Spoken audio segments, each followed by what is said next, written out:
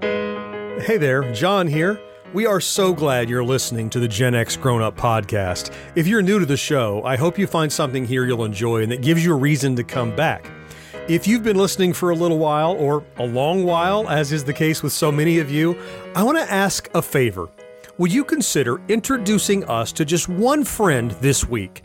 There's really no better method of advertising than word of mouth. Pick a friend who shares your sense of humor or interests, even if they don't know what a podcast is, and tell them why our show has become a regular listening for you. And be bold. Help them get a podcast app on their phone and walk them through how to subscribe to the show. We love that you're here and would greatly appreciate your recommendation. Thanks for your time. Now, let's get on with the show. Hi, Gen X Grown Up listener. All of us at GXG take special care to ensure the highest production quality of everything we produce, whether it be a YouTube video or this podcast you're listening to. Unfortunately, for this recording, we tried some new tech, which we'd hoped would lay the groundwork for some future growth, but the resultant quality was less than ideal. You'll hear some digital audio compression artifacts in this episode, and for that, we apologize. If you're a first-time listener, we hope you'll stick around for our return to better audio quality. And if you're a long-time listener, we hope you'll forgive this lapse. Thanks, and on with the show.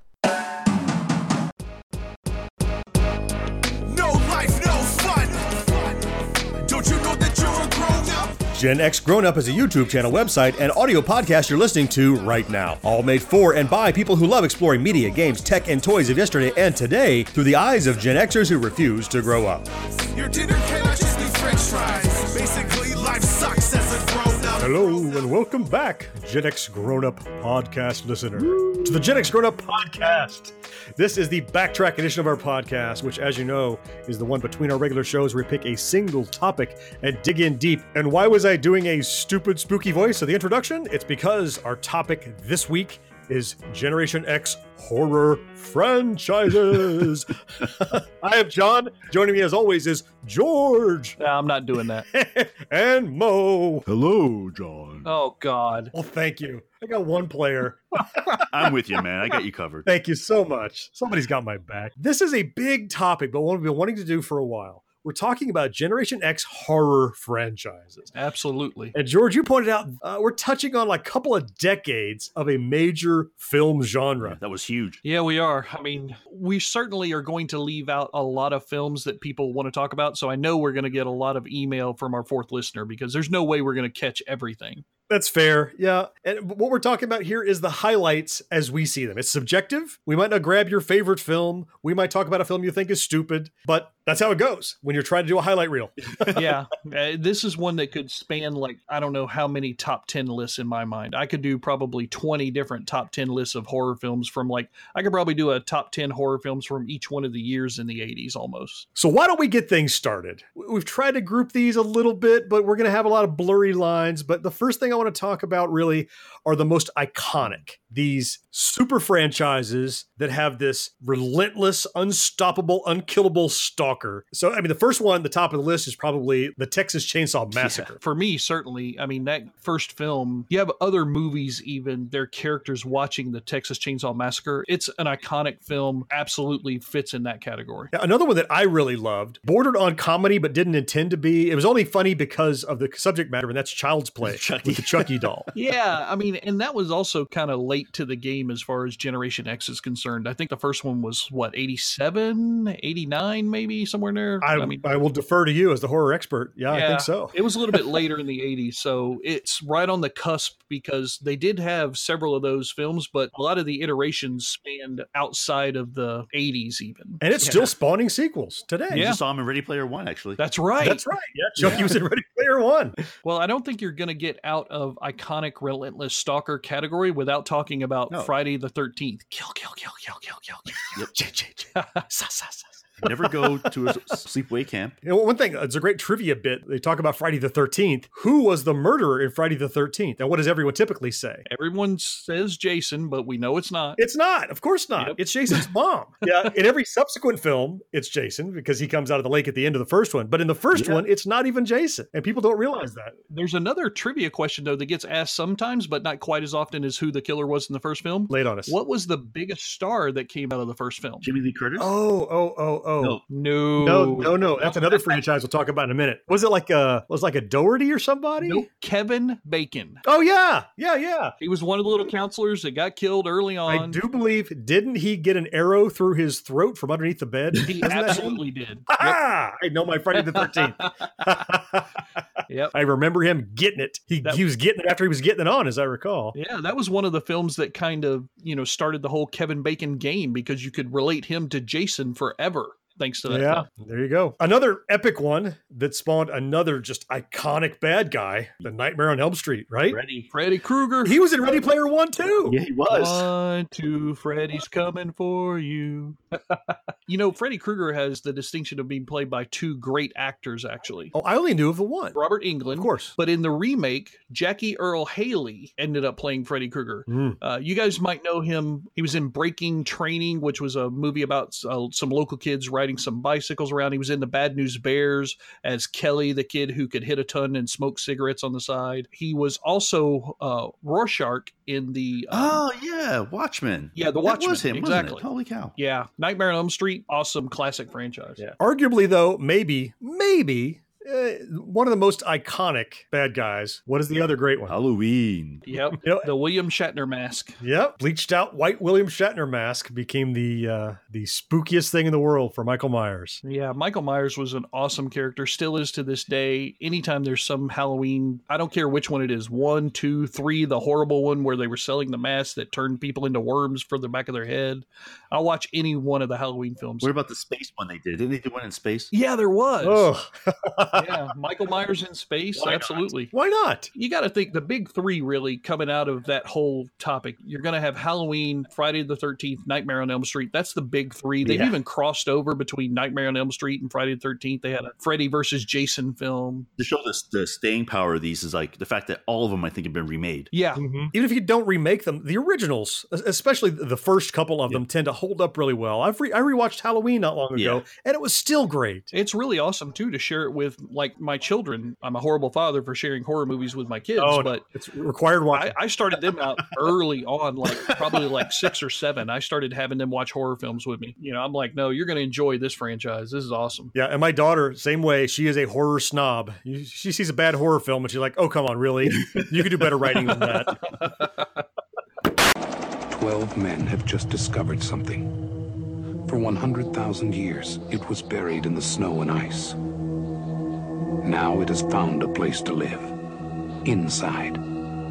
Where no one can see it or hear it. All right, we were just talking about Halloween. Mm-hmm. We can't talk about Halloween without talking about its director, John Carpenter. Oh. Anybody have any idea how influential this man is to the horror film genre? One of the it's incredible. In general, he did so many movies. Oh, man. Yeah. Well, you know what? Let's start small. So he did some small little cultish, fun, alien monster kind of stuff. Yeah. He did They Live, which starred Roddy Piper, big vehicle for him. Really funny. Had an iconic fight scene that made its way into South Park I'm later here to on. chew bubblegum and do something else, right? And I'm all out of bubblegum. Yeah, I'm here to kick ass and chew bubblegum, and I'm all out of bubblegum.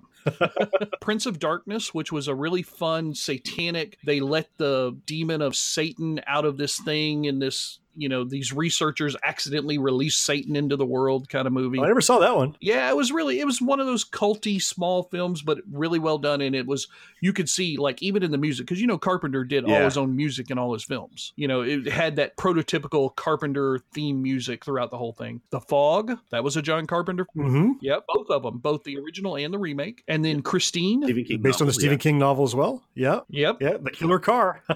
That's right. The possessed car who had a horrible case of fatal attraction with its owner. It only played Right? 50s music or something. But probably the best of the Carpenter films, aside from Halloween, we got to put Halloween on top. Mm-hmm. But the next best one, and really close, was The Thing. Oh, man. Oh, let me Love tell you, The Thing. The Thing probably stressed me out more than any other movie because it wasn't scary. It was just a suspense. Yeah. It was And edge also of in your that scene, seat. there's almost no background music. I don't know if you noticed that. Yeah, there was very little in there, but when it was there, it was impactful. And so it was just the quiet, and you don't know who's the bad guy, who's not the bad alien, And sometimes you're not even sure if they know. Everybody's acting normal. And I love the test with the hot wire. Yeah. It's like the suspense of is it gonna? It's and when it does, man, hell breaks loose every time. It's what an amazing.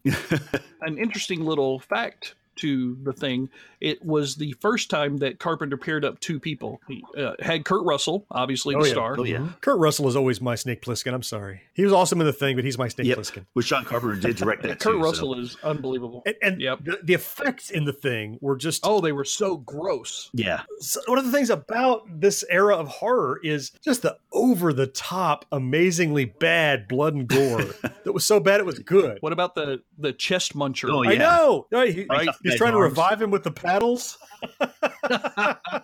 And the head spider. And you know which effect made me jump out of my seat the most and still does to this day? What? Is when they're putting the little hot needle in the blood. Yeah, the test. And the last one jumps out, and you're not expecting it to be that guy, and it does, and oh my God, that still to this day freaks me out. Let me tell you guys, besides that movie, the other movie that stressed me out and scared the crap out of me was Alien. Oh, yeah. It's a high stress film. Yep. Yeah, because it was also it was just the suspense and the waiting. Alien was a game changer. Man, that film. It really was. Yeah, you didn't even see the alien until near the very end of the film, and you didn't even know who the star of the movie was. Yeah. It wasn't really revealed until everybody was dead. Yeah, you're like, I guess she's the star. Well, apparently, she's the headliner.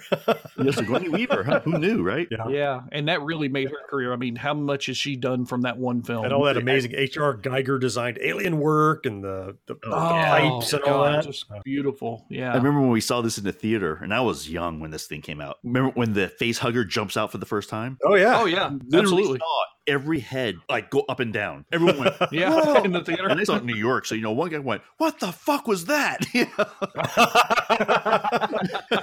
And there's a great little bit of trivia that I've read. I believe it to be true. I've seen it in several places corroborating it. Was the chest burster scene where the guy is laying on the table? The face hugger's gone. Yep. The actors had not seen what the effect was going to be. Yeah, they didn't. They just knew the guy was rigged. And so those reactions of the bursting thing out of the chest and that was genuine reaction of, oh my God, on their faces. And they knew it was a practical effect. So imagine how I think their scared best one was the not the Sigourney Weaver female character, but the other female character. Like her reaction in that scene, she was like, "Oh my God, oh my God!" Yeah. And just like that might have been genuine. That was classic. And when we're talking about cool practical effects, oh man, you can't get away from The Fly. Yeah. Oh yeah, Jeff Goldblum starting to look like how he is on the inside. Yep. Did you guys ever see the original Vincent Price version? I did. Yeah. I did. It's different. Yeah. It is different. It's completely different, right? Yeah. This is kind of one where I like the remake better, just because they had all this great over-the-top 80s horror gore stuff, and that haunted my dreams for a long time. Yeah. It was really interesting. I mean, all the dripping ooze as he had changed into the Fly. He's collecting his teeth. Yeah. Well, if you're going to talk about gross little things and all, that kind of stuff, we got to talk about Gremlins. And there's another kind of alien monster kind of thing that It's kind of campy. it was campy. It was a lighthearted kind of. It's a horror category, but I almost wouldn't call it horror. It was almost comedy horror. No, I mean it's on the cusp. It's on the edge. Maybe not, but it's got monsters that are trying to kill people. So I'm going to put it in there because it's not like it's a love story. True. Oh yeah, I mean, Well, except for that one gremlin that kept flashing everybody. Maybe that's part of the love story. The thing that sticks out to me in Gremlins is the one where the main female character in it, every now and then she kind of breaks into that story of like the tragedy that happened when she was younger. Oh, Phoebe Cates. And then one time the guy's like, "Look, we don't have time for that." He like stops her right in the middle.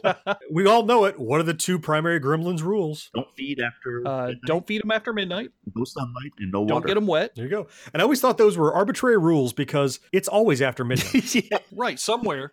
And don't get them wet. What, did they never drink any water? Yeah, I don't know. I guess I mean, like, they're not very hydrated. I guess, They were weird rules, but they worked in Yeah, the exactly. film, right? Well, yeah, because it was suspension of belief, Do you guys remember, because we're talking about Ready Player One and Spielberg, talking about Spielberg, and how about Poltergeist? Sure, absolutely. What a cursed film that was. Have you heard the curse about all Yeah. people who worked on it or starred in it, or not starred in it, but like peripheral actors Well, no, and cast? one of the little girl stars died. The little girl died from pneumonia in the second film when they were making it. Yeah, there was horrible stuff that went on Yeah, that let me tell set. you, I saw Poltergeist. I rewatched it not that long ago because I saw it with my kids, and it doesn't really hold up as well. Doesn't it? Well, I mean, I don't know. I can understand why it wouldn't, but there was still some really good stuff in that. The whole furniture stacking in the kitchen. Oh, there's lots of good creepy stuff. Like daughter hates horror movies, and this one she was fine with.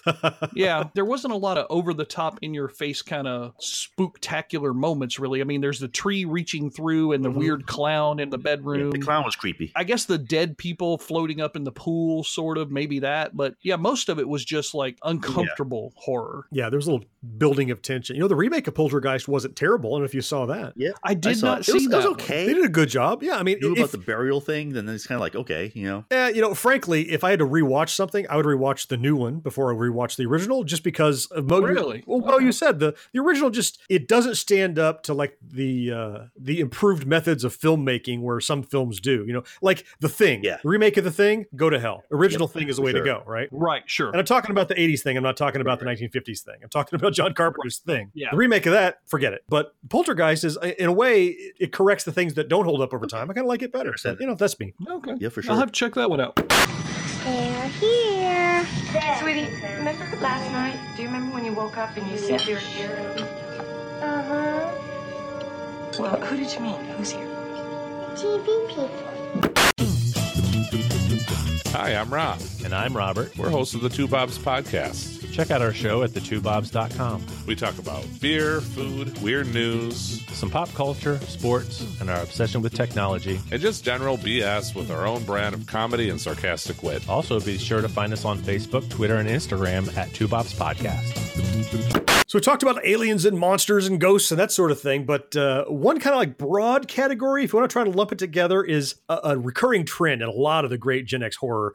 And that's kind of the concept of like either pure, unadulterated evil that either someone is born as or consumes them or... Possessed. Yeah. Now, The Evil Dead, right at the top of the list, of course. Yeah, I mean, Sam Raimi's classic with Bruce Campbell, the heads rolling around on, and being put back on the bodies, and the people underneath the floorboard in the cellar, you know. Yeah. Now, you mentioned John Carpenter before, Sam Raimi. There's another titan in the world of horror films, films in general, right? If for nothing else, the trilogy of The Evil Dead certainly puts him in that category. No doubt. One of the movies horror from back then I thought was probably the most original was Hellraisers. Hellraiser was weird and creepy as hell. I don't know that I ever watched all of it because it just it's disturbing. Yeah. It was very uncomfortable. But it was just like a weird, like for once, like they made the bad guys were just like these just over the top, like Pinhead and Chopper. The and Cenobites. Yeah. Yeah. I don't know if it was from the first Hellraiser or the second, but there's one quote from it that I always use, and I don't think many people know I'm quoting Hellraiser, but I love your suffering will be legendary, even in hell. Oh, yeah. And I always thought, wow, if your suffering is legendary in hell, that's some serious suffering. You're talking suffering squared there. And that whole creepy cube thing that opened them up into the portal. Every time you're screaming at the screen, don't open that damn thing. What are you, stupid? That's right. Don't go in there with the light out. What are you going to do? That's right. Right. Well, something that couldn't be opened, but was probably the one horror film that even I first tried to watch it when I was a teenager, and I couldn't finish the film, was The Exorcist. Yeah. Oh, boy. It's the one film to this day that I still have a very hard time watching. And I love horror, as you can tell. I have a hard time watching that film. It was done that well on what arguably is a shoestring budget for the day. Sure. Yeah. I remember The Exorcist as being something that was like right in the window where we got HBO for the first time. The same exact thing. It was on HBO. A lot. For me, it was a VHS tape. The local house picked it up. I went and rented it one weekend when my parents were going out of town, and we lived out on a farm. Big mistake. And it was a storm going Big on. mistake. Oh my Lord. I just remember like my parents would watch it on HBO, but they had sent me out the room. So of course, the first opportunity I got, I watched it and rented Well, I want to know what couldn't I see? Yeah. Right. And then you were like, oh shit, I shouldn't have watched this. You were right, Mom and Dad. Oh my God.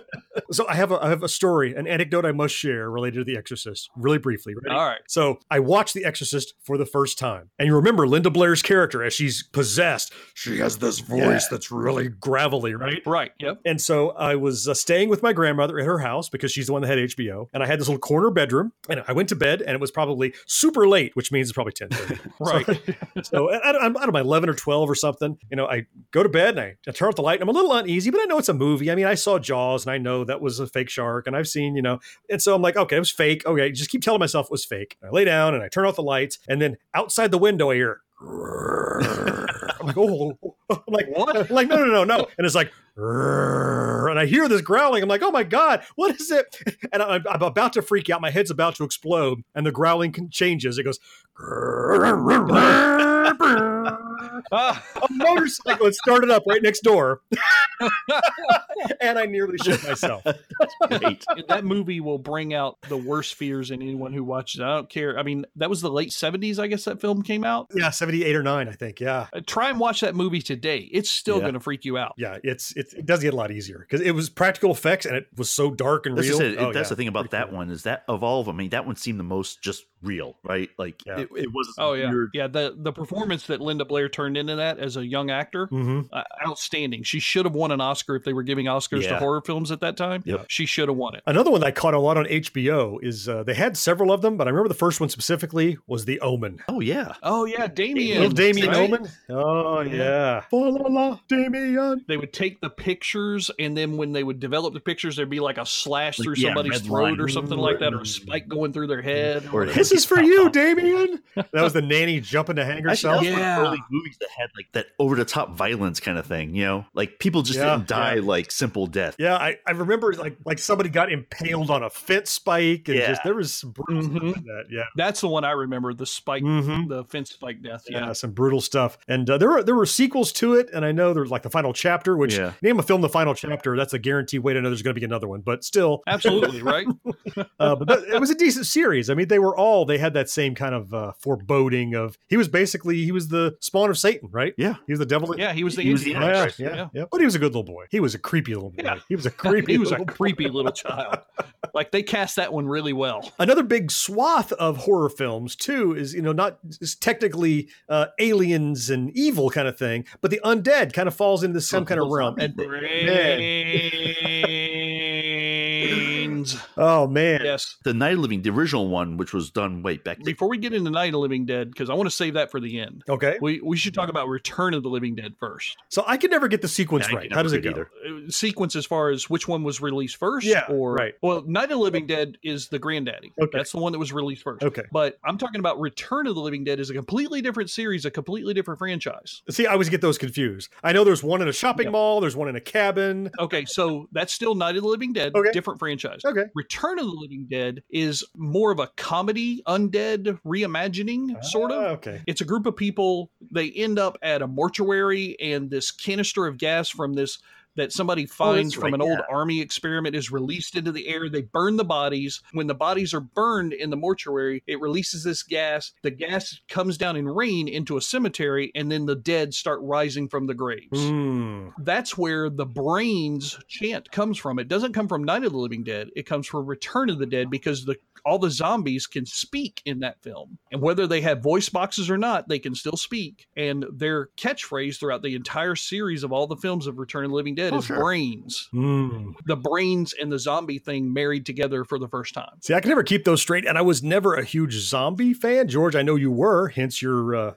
devotion to Walking Dead now, but that explains it for me. And I caught pieces of all these, and I didn't consume them religiously like I know that you and other people did. And you can't get out of the category of the undead without talking about George Romero, the godfather of zombie films. Yep. Night of the Living Dead, that's the first one, black and white, because he didn't have enough money to film on color.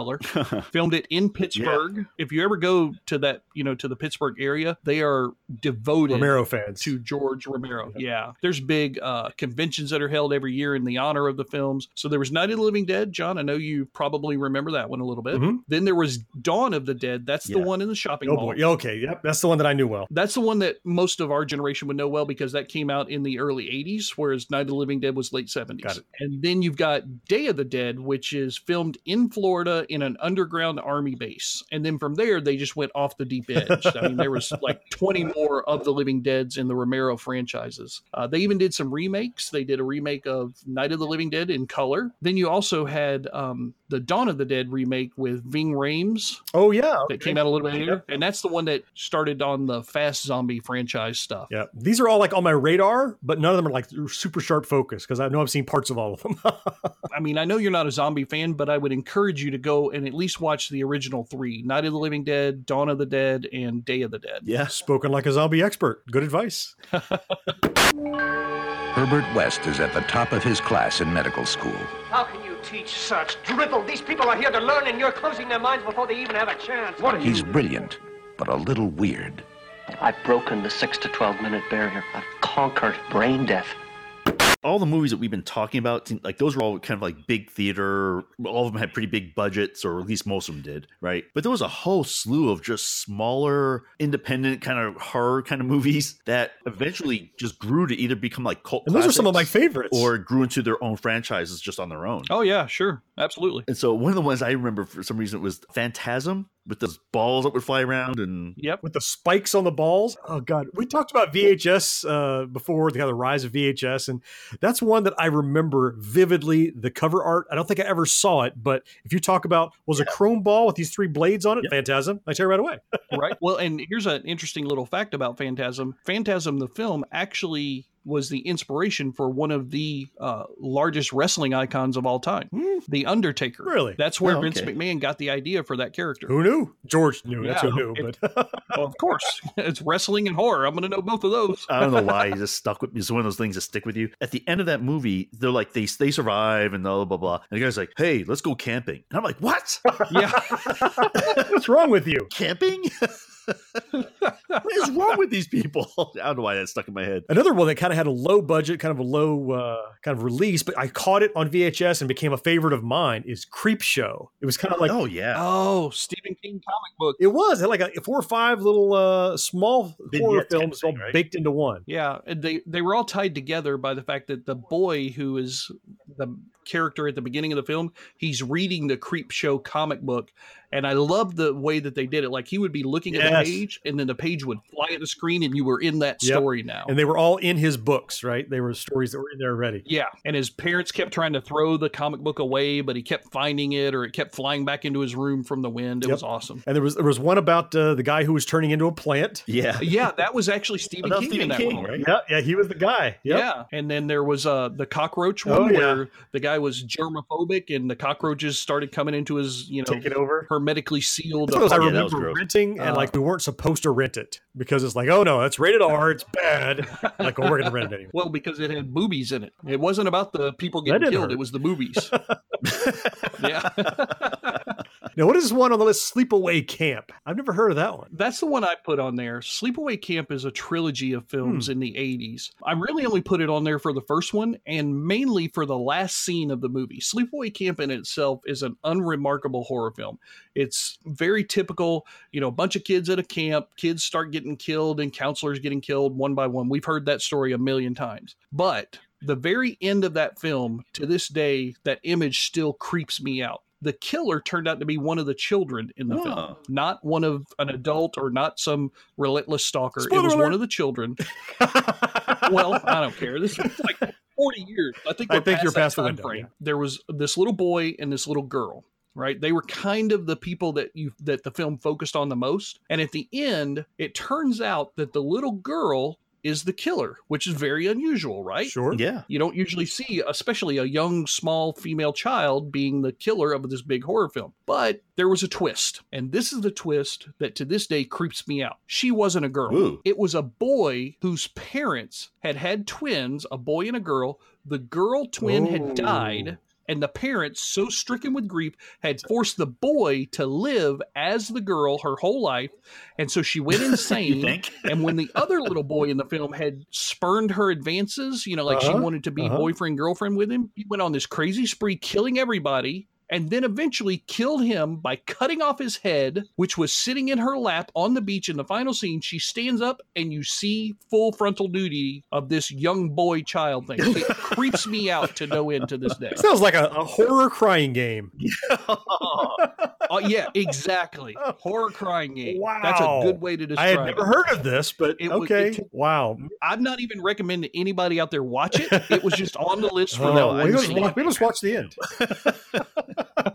Damn it, George. You made me watch this garbage movie. Damn it, George. You made me watch that piece of crap. All right. Well, I'm going to give you a piece of crap that you're going to have to watch then. Have you ever seen Reanimator? Oh, okay. I'm already set. Yay! That was one of those that no one had ever heard of when I was a kid, except this one guy down the street goes, dude, have you seen Reanimator? Like he was selling me dope. you know? And I'm like, what are you talking about? And he's like, yeah, they don't have it at the store. They're not allowed to carry it, which was a lie. It was so obscure. First 10 minutes is free. I've got a dub that my uncle's brother's great aunt gave him. And the first copy I watched was a horrible, probably third, fourth generation VHS copy. Wow. I don't know what it is about it. It's so the image of the guy walking down the hallway with his own head in the duffel bag, and and also it's an interesting written story about, you know, if you had the power to bring somebody back and you loved them, of course you couldn't resist, no matter what the repercussions, and it just happened over and over. Sure. You know you shouldn't do it. It's kind of like twisting the Frankenstein fairy tale, all the way up to the very last frame, and you see that the last vial being injected. You're like, that's the end. You're like, oh my god, Reanimator was so. I couldn't believe it when it came out on DVD. You know that was based on that Lovecraft story? I did not know that. Huh? I can believe it. It makes sense. I mean, it may be one of the tops of the unheralded cult films of the horror genre, really. Reanimator is still spoken up. Like, you go to conventions and you still see, like, you'll find t-shirts that have catchphrases or images from and I wonder Reanimator if most people didn't also first find out about it the way I did. So that adds to kind of the mystique of it. So when you finally saw it, you're like, wow. And it did for me. It's one of those, it's not amazing, but it's really good. It's almost like you're in a special Mickey Mouse club of horror. Club. You got a decoder ring, because I'm one of the chosen few that was able to get a hold of it, right? Man, there's a lot. I can't believe we've talked about so many. Oh my god. And how many we've missed. I mean, in the back of my head. Oh, I've thought about another 20 just while we were talking. We could keep going if you guys want, but I got a feeling we're going to have to end this podcast soon. So, and we miss your favorite. You should write in to podcast@genxgrownup.com. Tell us which one of your favorites we missed, or which one of your favorites we overlooked, or which garbage one we gave too much time. We love to hear from you. Dear Mom and Dad, I've been at a sleepaway camp for almost 3 weeks. And I'm getting very scared.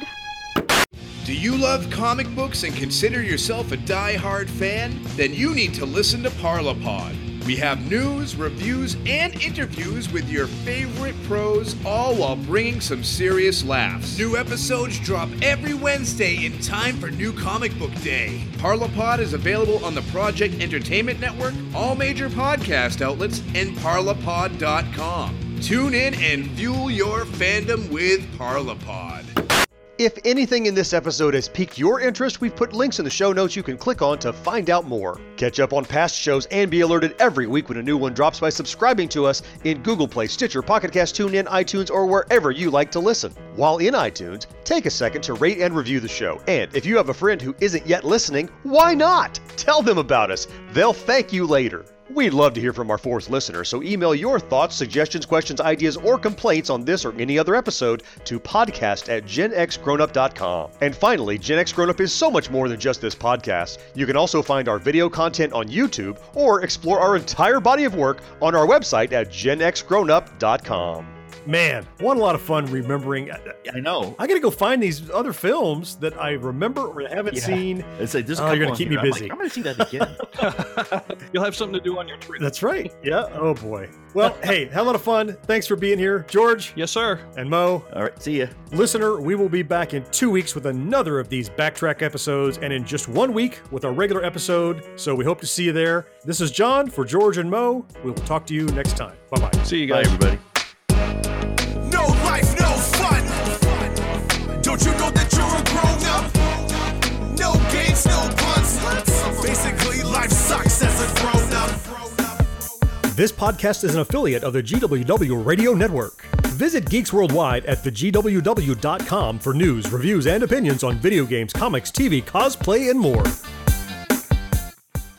An interesting little fact to the thing, it was the first time that Carpenter paired up two people. He had Kurt Russell, obviously the star. Oh, yeah. Mm-hmm. But it also had Keith David, who ended up working with Kurt Russell again later on. And, well, no, I guess not. Never mind. Well, hey, podcast listener. My name is Vince, and I'm the host of a show called The RR Show. It stands for Reddit Readings. We're going to sit down twice a week, and I'm going to bring you the most entertaining stories from all of the best subreddits that exist online. Things like malicious compliance, petty revenge, hey lady, I don't work here, Oh, there's so much more. Lots of great stories and things you won't believe. Like the one time this dude was caught in the bathroom with his friend and he was slapping them because that was the only way that he could actually legitimately help them. A mall cop comes in with a taser. Oh, yeah, the rest is history. It's going to be fun. There's, I don't know, I got like 20 seconds left, so I don't got much more time to tell you another story. But just join me on The RR Show. It's from Evergreen Podcast, produced in partnership with Wessler Media. So The RR Show, wherever you get podcasts, subscribe today. And it's like an adult story time. Let's hang out together. The RR Show. Subscribe today wherever you get your podcasts.